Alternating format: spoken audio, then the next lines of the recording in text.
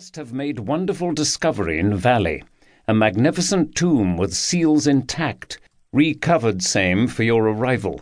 Congratulations. After a 17-day journey by ship and train, the Earl and Lady Evelyn arrived in Luxor to be met by an impatient and excited Carter. The very next morning, work to clear the steps began in earnest. On November 26, the outer blocking wall was removed to reveal a corridor filled with stone chips. From the pattern of disturbance running through the fill, it was clear that someone had been there before. Robbers must have entered the tomb in antiquity, but the seal impressions on the outer blocking wall showed that it had been resealed in the New Kingdom. What might this mean for the state of the burial itself?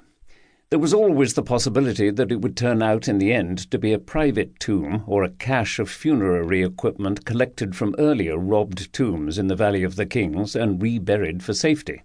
After a further day of strenuous work in the heat and dust of the valley floor, the corridor was emptied. Now, after what must have felt like an interminable wait, the way ahead was clear. Carter, Carnarvon, Calendar, and Lady Evelyn found themselves before yet another blocking wall, its surface also covered with large oval seal impressions.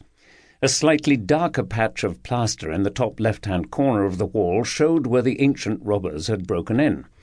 What would greet this next set of visitors more than 3,500 years later? Without further hesitation, Carter took his trowel and made a small hole in the plaster blocking just big enough to look through. First, as a safety precaution, he took a lighted candle and put it through the hole to test for asphyxiating gases.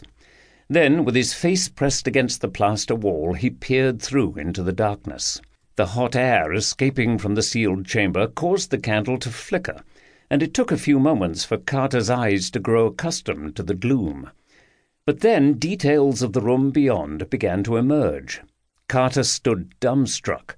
After some minutes, Carnarvon could bear the suspense no longer. "Can you see anything?" he asked. "Yes, yes," replied Carter. "Wonderful things." The following day, Carter wrote excitedly to his friend and fellow Egyptologist Alan Gardiner, "I imagine it is the greatest find ever made." Carter and Carnarvon had discovered an intact royal tomb from the golden age of ancient Egypt. It was crammed, in Carter's own words, with enough stuff to fill the whole upstairs Egyptian section of the British Museum. The antechamber alone, the first of 4 rooms entered by Carter and his associates, contained treasures of unimaginable opulence. 3 colossal gilded ceremonial beds in the shapes of fabulous creatures, golden shrines with images of gods and goddesses, painted jewelry boxes and inlaid caskets, gilded chariots and fine archery equipment, a magnificent gold throne inlaid with silver and precious stones, vases of beautiful translucent alabaster, and, guarding the right-hand wall, 2 life-size figures of the dead king, with black skin and gold accoutrements. The royal name on many of the objects left no doubt as to the identity of the tomb owner. The hieroglyphs clearly spelled out Tut-Ankh-Amun. By curious coincidence, the breakthrough that had allowed ancient Egyptian writing to be first deciphered, and had thus opened up the study of pharaonic civilization through its numerous inscriptions, had occurred exactly a century before.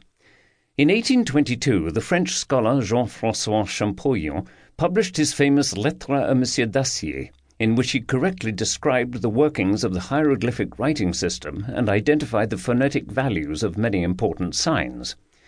This turning point in the history of Egyptology was itself the result of a long period of study. Champollion's interest in ancient Egyptian writing had been prompted when he'd first learned about the Rosetta Stone as a boy.